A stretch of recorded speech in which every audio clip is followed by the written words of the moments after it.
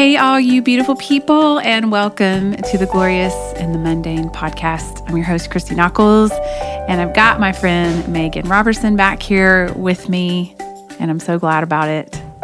We were just laughing about the very first time that you came over with your family for dinner. Yep. It was the first time, like, hey, let's get the fams together. Yes.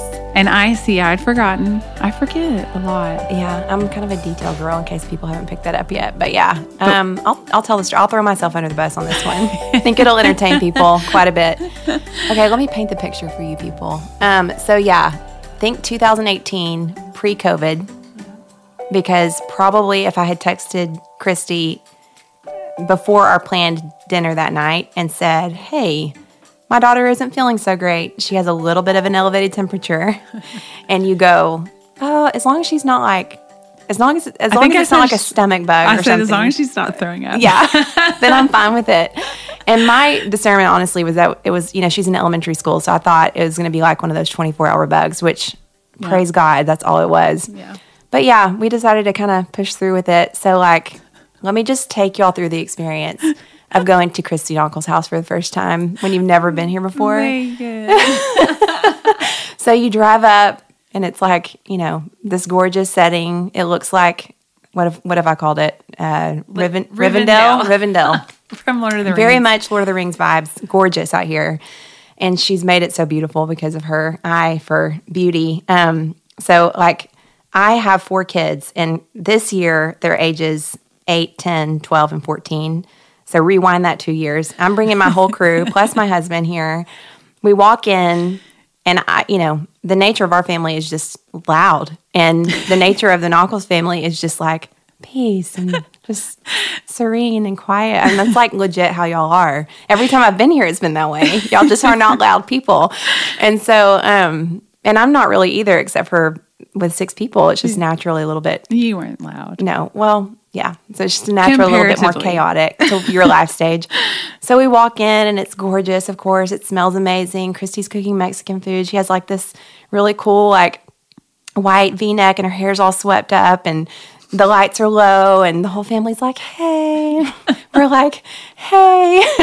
Just bringing the whole crew in. And there's this one child in my family who love and adore for so many reasons. Yes. And one of the most lovable parts about her is that she is just wonderfully extra. She is. And she has just a little bit of a dramatic flair. And her name's Elle.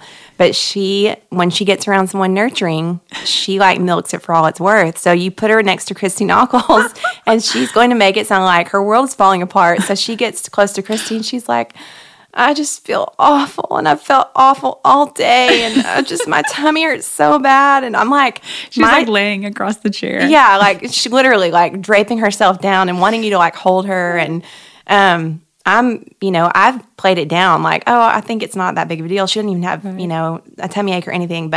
And when she got in the car, by the way, as we drove away, she was magically back to herself again. But okay, so I walk over to the kitchen, and Eliana, your beautiful Eliana, sitting there at your farm table, and she's, just her sweet smile, like, hey, how's it going? And I was like, I'm great. How are you? What's going on with you? And she's like, well, I'm about to leave on a mission trip to Kenya, and I leave in a couple days. And I was like, amazing. And I was like on the outside playing it so cool, and on the inside, I'm like, please, dear God, help me. Not. Oh, and then she threw it back to you, and you're like, oh, isn't that amazing? Like, I went on a mission trip to Kenya when I was 16, and now Eliana's going on one, and I'm about to bring down the Nockels family legacy of mission trips to Kenya by bringing my sick child over here. Yeah, single-handedly bringing down the dynasty here. And so, yeah, I'm glad our friendship survived after that, because you were gracious. You definitely were like, oh, we're going to wipe things down and take our vitamins for sure. But you did not get sick. It was just a 24-hour virus. Thank God she got to go and minister to people in Kenya. But yeah, that was my, I think we even left awkwardly early. I was like, we're just going to go. You did, because you did. I could tell that you were kind of like nervous. And you know her so well. Yes. So you knew what was going on, and I didn't. And I was definitely falling under Elle's spell. She'd roped you in and captivated you for sure. Oh my goodness. Okay, so I was remembering that you brought me eggs. Yes. That's right. time, I did. And I gave you something, and I've never told this story. Oh, yeah. And I've actually said, I've taken a picture of these items that Yes. I would love for you to talk about. That's hilarious. Forgot all about this. Because I was like, I think I Instagrammed it one time because it was just a beautiful picture of it. And I was like, someday I'm going to tell you about these. But I had gotten too many tomatoes. That's right. And I gave you some. And then tell the little story of that because I think it's like really sweet. I've meant to share that because it's really precious. Yeah. Yeah, that's right. We traded like organic groceries. Farm goods. Farm goods, yeah. So you gave me tomatoes, organic tomatoes, and I did not have my garden. Now I have a garden that we built during the quarantine, actually. But I just love to be outside. I love to grow things. I always have. I've always grown some sort of flower from seed every year. And the idea just popped into my head. You and I didn't know each other very well. And so I didn't even tell you that I was doing this at all. But it had to have been somewhere around this time of year, I guess. And you gave me the tomatoes, and I took them home, and same L, and I got our hands dirty. We hollowed out eggshells. We put soil in those, and we planted the seeds from those organic tomatoes. And it was an experiment. I had never grown tomatoes before. But long story short, they sprouted super healthy. It was sweet to me in my heart. I sort of treasured it with the Lord too, because like yours and my friendship grew over that time as well. Yeah. In fact, oftentimes when I would like walk out to go like tend to those, you would text me about something and I would just be like, oh, like this is so cool. And so they ended up growing taller and taller. And because I didn't know what I was doing, I planted them, I guess, a little bit late or something because they ended up needing to finish growing inside the house. Yeah. And so they like ripened at Christmas. That's right. And so maybe we could even, like that could be the picture for this week or something. We have a picture from that night. Yeah. That you gave me those. I brought tomatoes from the tomatoes that you had given me, and I put them in a little sack and brought them to the Christmas concert. Yeah. I brought them backstage to you, and I was like, what you reap what you sow. Like we talked about it on the last episode. Yeah. You talked about how it's so beautiful to you that, you're getting to reap things from my heart that you've sown without even knowing it. So sweet. All those years. And then, so yeah, it was my tomato experience with Elle, but they ended up being Christmas tomatoes. They were. Out of season, but beautiful and healthy. And yes. So that was fun.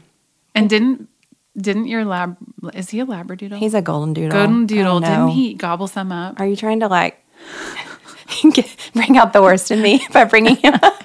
You're like, so yeah. He has this. People are going to lose respect for me if I start talking about this. Named Bear. Yeah, Bear. Yeah, Didn't he gobble some of the? He did. He jumped up on the tomatoes? counter, and my organic Christy Knuckles seedlings, he like ate them because he's like that. He's special. He's so special. And so, yeah, he did, but enough of them survived where I had plenty. But yeah, that happened. So, well, I got kind of real in this chapter. In fact, after this book was kind of finally turned in and it was going to print, I was like, oh man, I was kind of vulnerable and a little bit like real on a lot of levels, but I loved it because, I think by this point in the book, I was talking about what it looks like to live from the bullseye, to live on the inside, from the inside out. And I was like, I know you were expecting sort of all things to come together at this point and to watch, your life unfold into this beautiful, amaryllis. Yeah. And effortless, yes. Yeah. And, I think I even tell you in the chapter that I had spent time specifically in the Word of God that morning, and I had gotten my head on straight. I know that I've watched you do that. We've been on one big trip together, but I know that we've, one of the things you do is you have to get up early and get your head on straight with reading the Word of God. And I had done that morning. But just, I think the pressures that I felt that I was under in that season of my life, honestly, I don't even remember what it was, but I talk about being overheated from the hairdryer and pulling so off and on so many different outfits. And I talk about just feeling like I needed to wear a bricklayer's whatever you call it, jumpsuit to, be able to handle all that I felt like I was supposed to be building that day. And I remember being short with Nathan that morning. It was sort of that, like, you're supposed to read my mind, Nathan, and know that you need to be doing all these things in order to help me. And it was just kind of tunnel vision with what my to-do list looked like. And I walked outside and I remember it was probably this time of year, maybe a little bit later into March or April. And I remember just a bluebird sky overhead. And it literally just made me look up. And I was like, it just kind of took my breath away. And I was like, oh, wow, like spring is on its way. And I was hearing the birds chirping and it just made me remember that there is a bigger story over my life than my tunnel vision story that I had already sort of even made for my day, that day, and how it was going to play out and all the things I was going to mess up on and how I was going to drop the ball and disappoint. And I remember just looking up and really God, spoke to me in that moment of like, I'm here and you have a choice on how this day is going to unfold.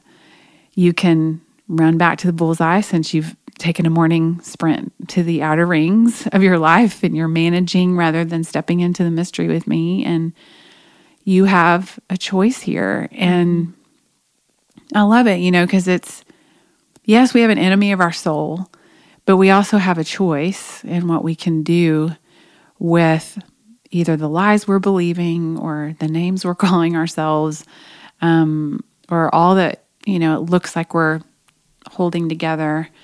Or we can choose to step into that place of, I get to run back to the Father. Right. And so I kind of talk about this real life battlefield in suburbia America in my SUV that morning, of kind of having this, hot-headed moment in my closet, which I say, I was just prideful because I was strapping on the backpack of like, okay, all this is up to me. Right.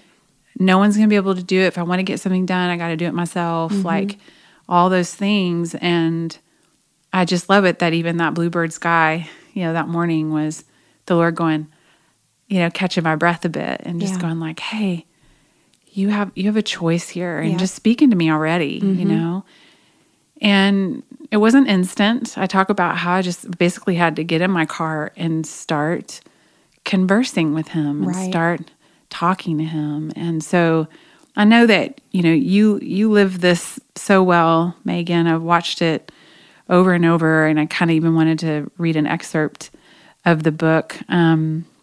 This is around the part where I talk about just our family friend, Bill Gillum, that used to be actually my dad's mentor. I love what he used to say, that God's definition of a hypocrite is acting contrary to who you are, but Satan's definition of a hypocrite is acting contrary to how you feel. And he used to talk about how we have a thinker, a feeler, and a chooser, and how important it is that, like we were saying before, even just getting our head on straight, like where our thinker is, it informs our feeler and then makes us make some serious choices, either for, we're going to live from this commodity orphan mentality, or we're going to live from this place of belovedness and being a son and a daughter. And I love, just the fact that us crawling back to the bullseye is not us being something we're not. That's right. It's actually us being who we are. That's right. And that we have that invitation, as you've said before, to come back to the Father. And I wanted to read this little excerpt. It says, the Message translation offers this description of Romans 8, of those whose minds are set on the flesh. So here's sort of the choice, we're going to set our minds on the flesh, we're going to set our minds on the Spirit. And it says, those who think they can do it on their own end up obsessed with measuring their own moral muscle, but never get around to exercising it in real life. Talk about exhausting. No wonder the enemy fights to keep us here on a road to nowhere. I'm not suggesting a devil made me do it mentality. We certainly have a choice in the matter, but our choices often begin with our thoughts and feelings. Hence the vital importance of setting our minds on the things of the Spirit and putting on the new self. In other words, leading our real but not reliable emotions, as my friend Shannon would say, to our supernatural help. Romans 8 goes on to say, those who trust God's action in them find that God's Spirit is in them, living and breathing God. Obsession with self in these matters is a dead end. Attention to God leads us out into the open, into a spacious, free life. A spacious, free life, or life in peace, as other translations say, is a life worth fighting for. And Megan, I see you fight for that. Even we found out that Franklin means free man. Free man. Mm-hmm. Even where we live, we've talked about how this is a spacious, free life, that God's even called us to this place. Yep. And you contend for that in your own life, and you contend for that in others, because when we live from our belovedness, we end up fighting for it for on others. behalf of each other. Yes. Right. Because we're not competing. We're not jealous anymore. We're not, we want to champion the things of the kingdom. That's right. And so we're looking to the left and the right and going, who are my co-laborers here? That's right. And how can I help them along like they're helping me on? And that's what the body's meant to do. We're meant to champion each other and be real with each other. And I absolutely love that story that you tell in the book. And I know that you maybe had a little buyer's remorse over the realness and the rawness of it. But man, I just think it disciples us so well, because it's like, if we could have lived next to you that day, even as your daughters, as Eliana or Annie Rose, like that's how they would see mom go. It's not about mom being perfect. It's mom going back to the perfect God who holds her. And that's what we need. We don't need perfection in ourselves. Just like Romans 8 was saying, we will get obsessed with doing it ourselves. But, you and I both believe the cross is what gives us that choice to choose. It's literally the blood of Jesus on the cross that bought us our right to choose what we live in. And so, for those who have called on the name of Jesus, everything's available to you. Like your song that goes, everything is mine in you. Yeah. I think of that in this moment, but it's not just a pretty phrase. It's like truth.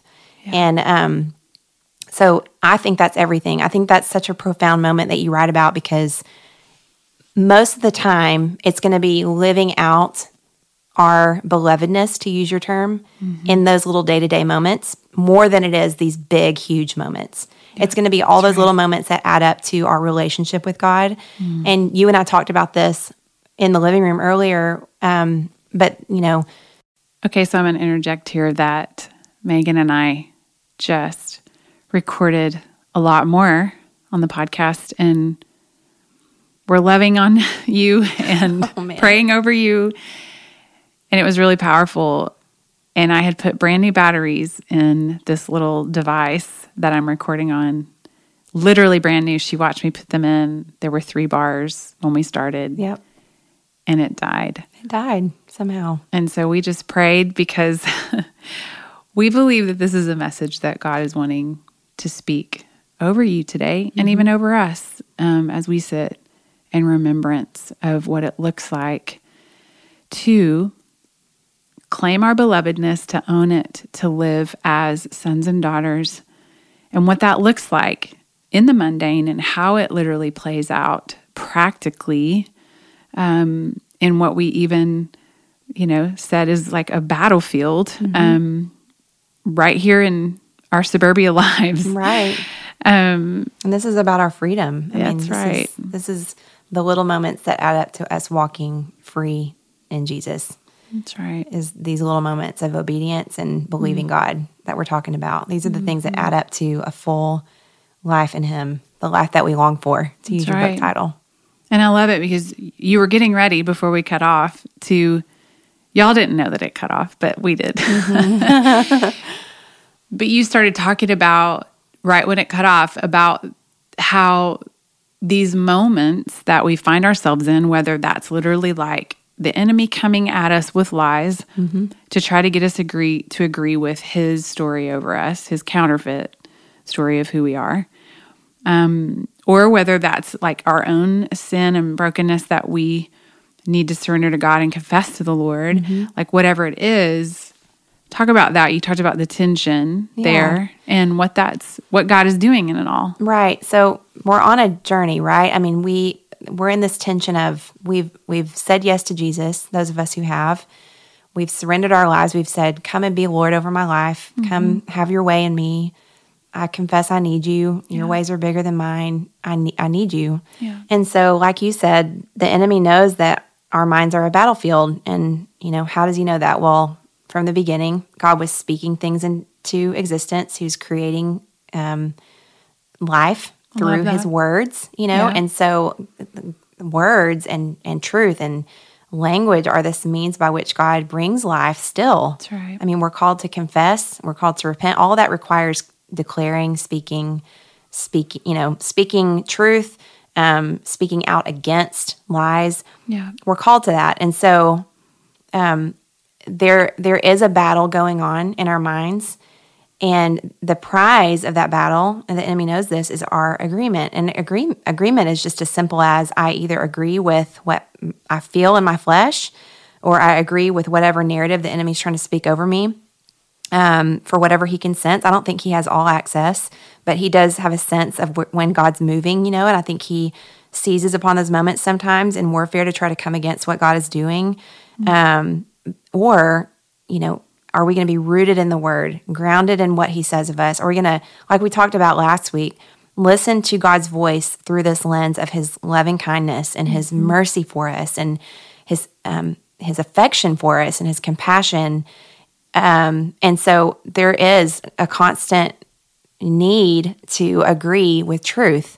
And, if we don't understand this, we'll just be really passive, not even meaning to, but we'll just by default kind of just passively think on whatever pops into our minds through the day. Yeah. And so you can imagine how, if it is a case of spiritual warfare, how the enemy would try to come seize upon that going, oh, it's just a playground. Like, there's no intention with this. So I'll just go and speak what I want to say.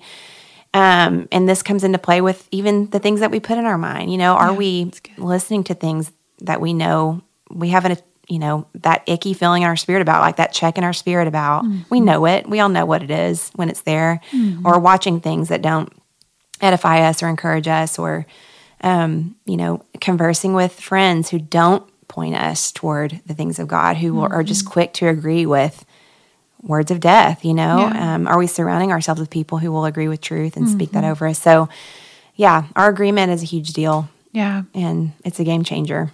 Yeah, and you talked about, before we cut off, just these moments of how we might look at it as, oh, we blew it. That morning that I talk about, being overheated in my closet and, walking out to the bluebird sky, God gets my attention. It's like, you have the choice, daughter, to look up. I could have just stayed in my tunnel vision and gone to my car, huffing and puffing.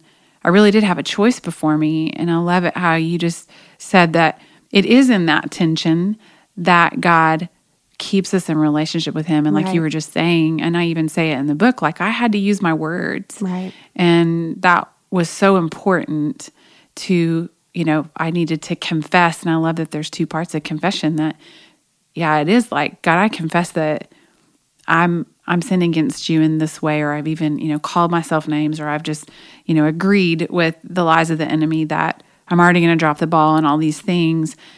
But also just confession is, you are my covering today. You are the Lord over my life. You are confessing speaking. who he is. Yes. And so I love the two parts of that. And just that, like you were saying, even from the beginning of time, he spoke out creation. And so our words are just so important. And I think back just on times in my life where I have blown it, and you might be thinking, if you're listening, maybe it was today.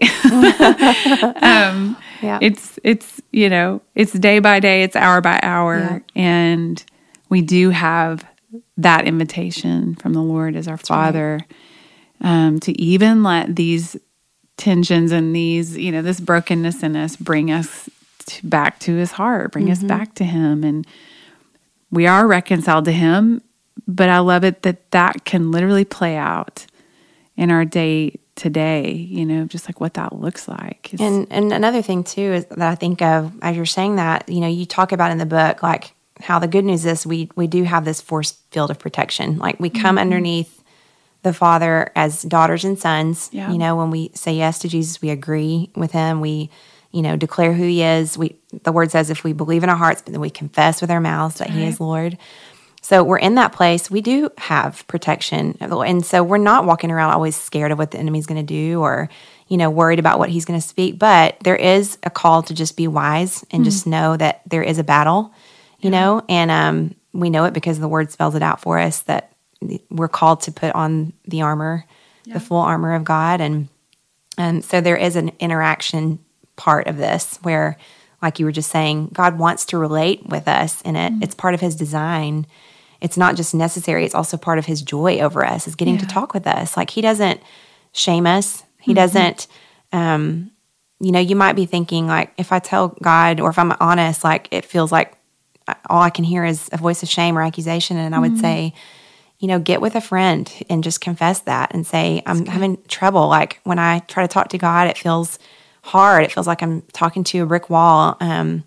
And get with somebody who you trust, who maybe is even further down the road in their walk with Jesus than you are, and just say, what have you done in these moments? That's what I've done. I mean, in any time where I've gotten to a place where I'm like just feeling stuck in a corner, and I need freedom, I've just called on somebody I trust and said, here's the honest confession in me. I'm having trouble. And when I hear God speak to me, quote unquote, it sounds like anger or it sounds like shame or it sounds like disappointment. And then they're helping me go, well, that's not the voice of the Lord. That's not how he talks to us. That's so good. I love, you've told me before and about when you were a young mama and you kind of have told me about like a real life encounter of when you were faced with, basically the enemy coming against you in that moment and trying to get you to agree with his counterfeit version of who you are, and talk about that and just like what that eventually released and what the freedom and fruit from that was. Yeah.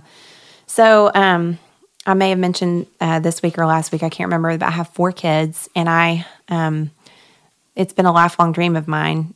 I'm like-minded with you. I wanted to be a mom, loved it, but just had some major fears and insecurities walking into motherhood. I was believing a lot of lies about myself, that I would not have what it takes, that I, wouldn't measure up. I was feeling this oppression. Like I remember waking up and it was almost like this dark storm cloud was kind of over me every day of like, you're going to mess up and you are lacking and you don't have what you need. And I mean, man, it just was heavy. Yeah. Praise God, it's not like that anymore. But I believe the reason is because these little moments of interacting with God, it's the whole thing of what we're talking about. There was a specific moment that was a game changer when my second born, Anna Grace, she's my first daughter, but my second born, there was a level of ease that I had with my son, but then there was another level of warfare when I became pregnant with a daughter. And I think it's because I just saw so much of my life mirrored in her already. And so the warfare was just upped at that point. And I just, her life, her name's Anna Grace. It means grace upon grace if you put the translation in. But her life has been like a timeline of my freedom in this. And she's 12, almost she'll be 13 this summer. But I just remember one night specifically, I was rocking her and she was a newborn. She couldn't have been more than 3 months old. And I have a creative brain and a lot of times, like in my time with the Lord, I'll come up with poetry or songs. I'll just sing. It's very private, just between me and him. And I was sitting in the rocking chair in her rocker glider in her room, and it was just this beautiful, quiet, peaceful night. And it was nobody in there except for me and her in her crib. And I was going to lay her down, but I was just soaking in that moment with her and just enjoying it. And it was just like this joy was coming over me. And I think, even that, the enemy can just sense that sometimes, and he just wants to steal it. And I just remember wanting to sing this song over her, but my voice was just like silent. It's like I was invisible somehow. Like I felt muted is the best way I can think of to describe it. I just felt like my mouth was almost just like muzzled.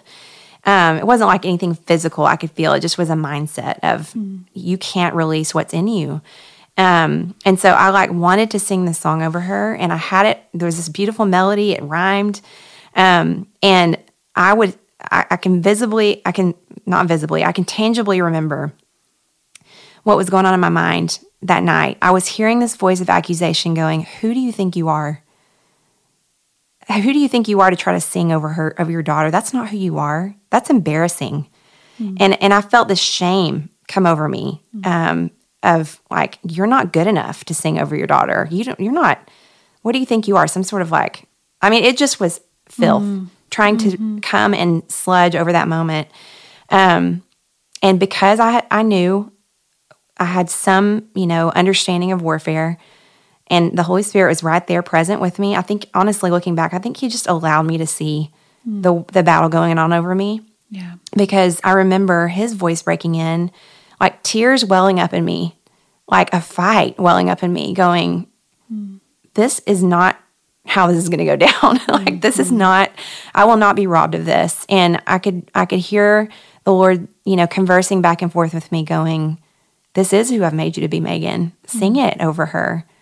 Let it out, And so just choosing to do that. And that night I did. I chose to sing. It wasn't like this loud, powerful cry. It wasn't this like movie moment. It probably sounded very weak and frail because that was like my starting blocks.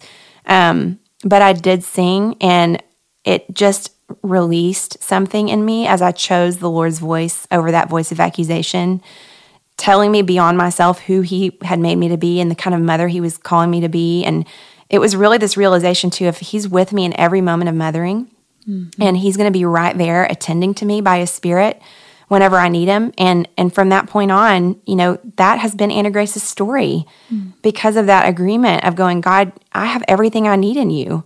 Your word says you are life. You are the voice of hope. You are the one who sings over us. And so, of course, I'm made in your image to sing over her, And so her life story, because of that moment of choosing and the floodgate that opened in me, she will now never remember a time where I didn't speak life over her, where I didn't look at her with eyes of adoration and tell her that she's gorgeous and she shines and she is a treasure to me. I mean, we look each other in the eye and we walk in and we say those things to each other.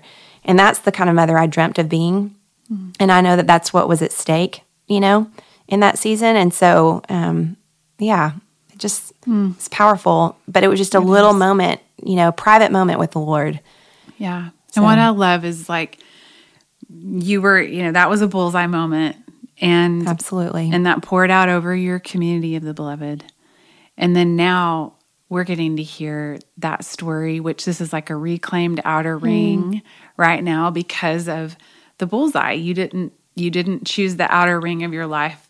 Then you chose that bullseye. And then it like changed the trajectory of Anna Grace's life. Yes. Like you said, there's never not been a time where she's just known you like that. And then I love it that we're getting to hear the story of God over you in this encounter in this reclaimed outer ring of like out here where you're getting to share in this, the capacity of the beloved, which doesn't have to look like us, being at the top of our game today and cranking out all the things that we feel like we're supposed to be cranking out, or my to-do list that I felt like it was pushing me around that morning. It's like, I just love it how those little decisions inform literally how we treat the people around us. And then it also informs how we get to share from that place of living from God's heart, living as his beloved with now a wider audience of people who might be sitting here going, oh my goodness, I've heard that voice of accusation.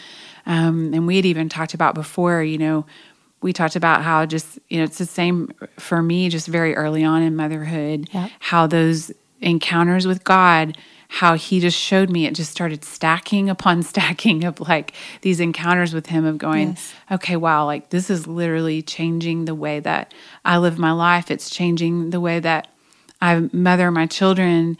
But I thought a really powerful moment before our, device here cut off was that I feel like the Lord led you to encourage people who you might feel like today that you didn't have that encounter when your kids were little, and maybe they're older now. Maybe they've been raised, and you feel like you have lived all this time, and you feel like maybe it's too late, or that you feel, maybe I call it like a spirit of diminishment, when it's just like that's done, or that's not, I'm not able to live from that place, or I'm not able to live in that place of restoration. Right.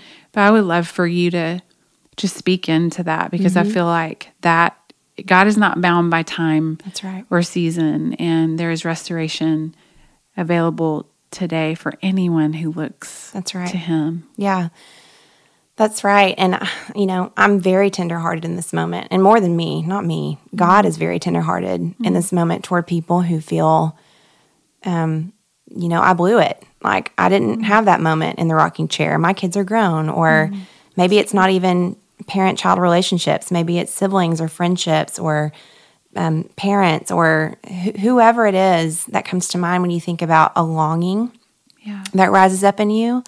I love thinking about how we don't have longings that are pure in heart.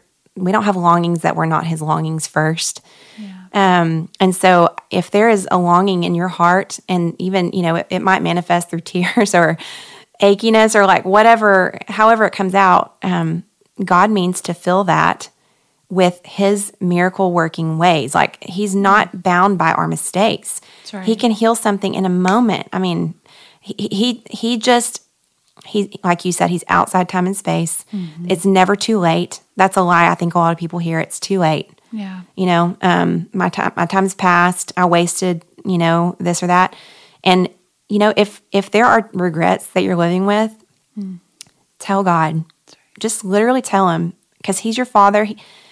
Whether or not you've had the benefit of a father on this earth who speaks to you with words of kindness and compassion, or a mother for that matter who nurtures you or advocates for you or, just treasures you, whether or not you've had the benefit of that, what we do have by His Spirit is all of that and more available to us in a moment where we just say, this is the longing in my heart.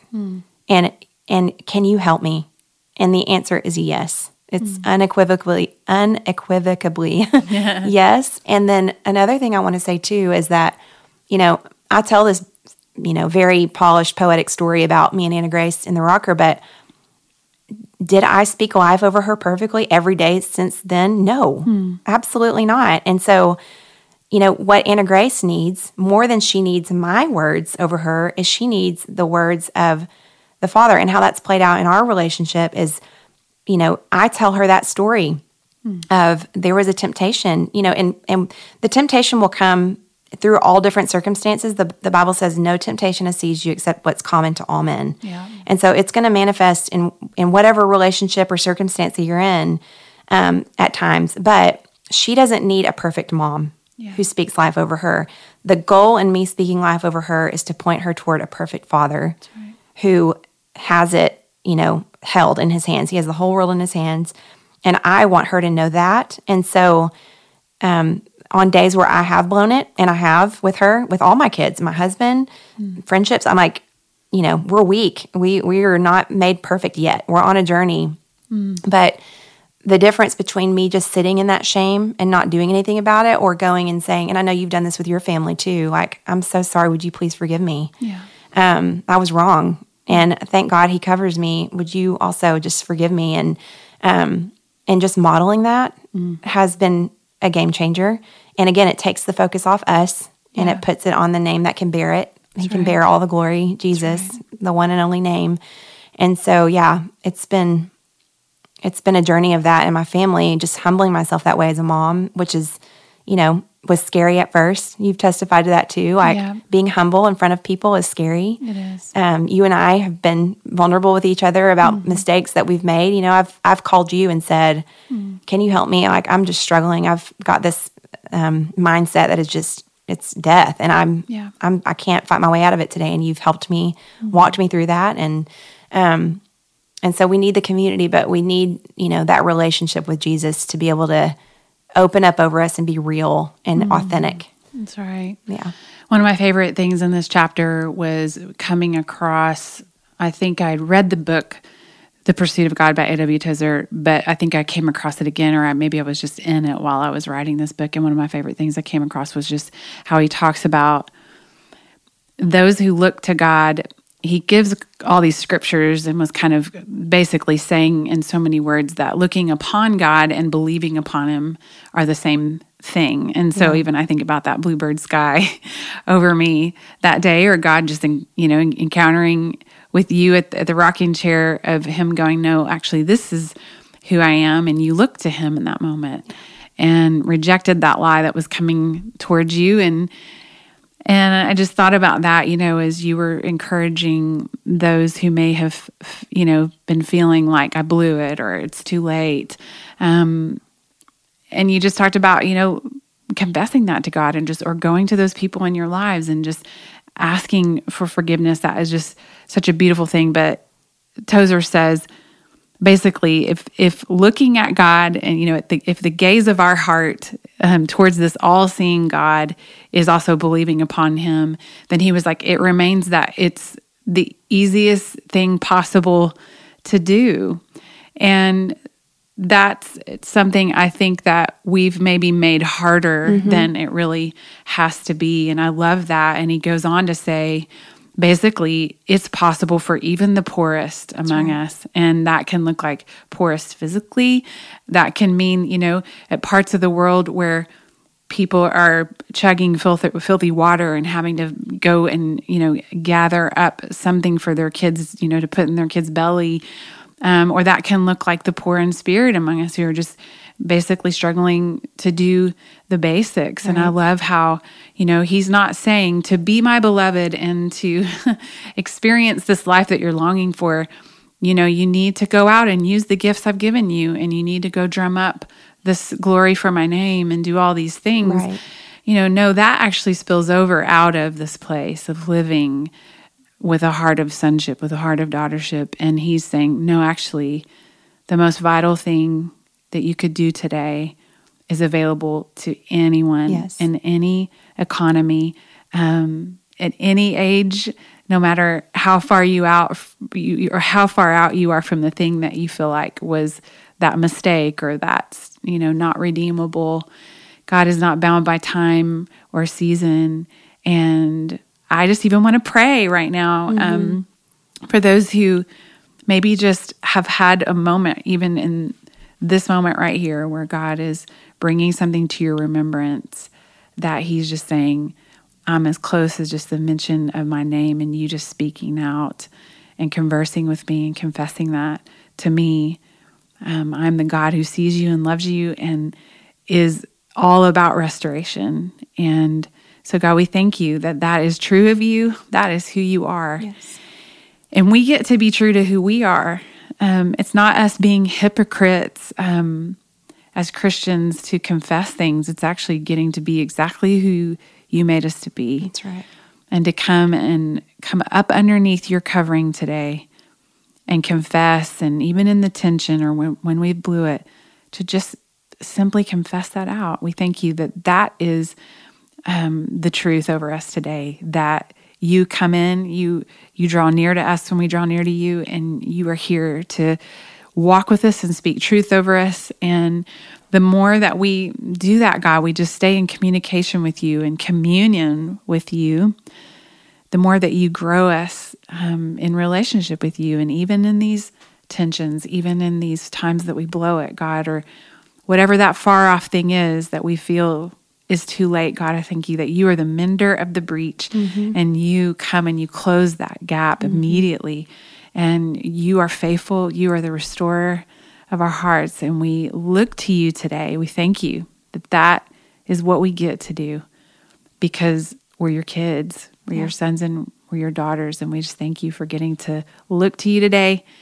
We are those who look to you, and those who look to you are without shame. Yes. We thank you for that, for the freedom that we have in you as your kids. In Jesus' name, amen. Amen. Christy, I love how you live that passage that you were just praying. I can't remember which psalm it is, but those who look to him are radiant, and they're not ashamed. You said in your book, the best way to love others is to let God love you. That was your profound, conclusion after all this conversing you're doing with God, and, you've lived that. And so there's so much joy, isn't there? And when there's part of it where he's dealing with our weakness and our problems, but like part of it is just enjoying who he is. That's right. And you do that so well. Like, I think so many of your songs and so much of your ministry the fruit of it has come just out of you enjoying who he is. Yeah. Your ministry stirs up our affections for God. And that's how you are, that's what we get with you. It's the part of that, fellowship with God that we get to experience when we're being ministered to by you and Nathan and your whole family.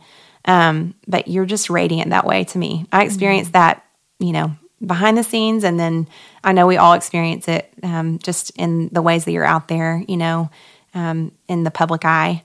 But thank you for being someone who demonstrates the joy of following Jesus, because it's beautiful in you. Your expression of who he is gorgeous. It's whole. It's worth following. It's trustworthy.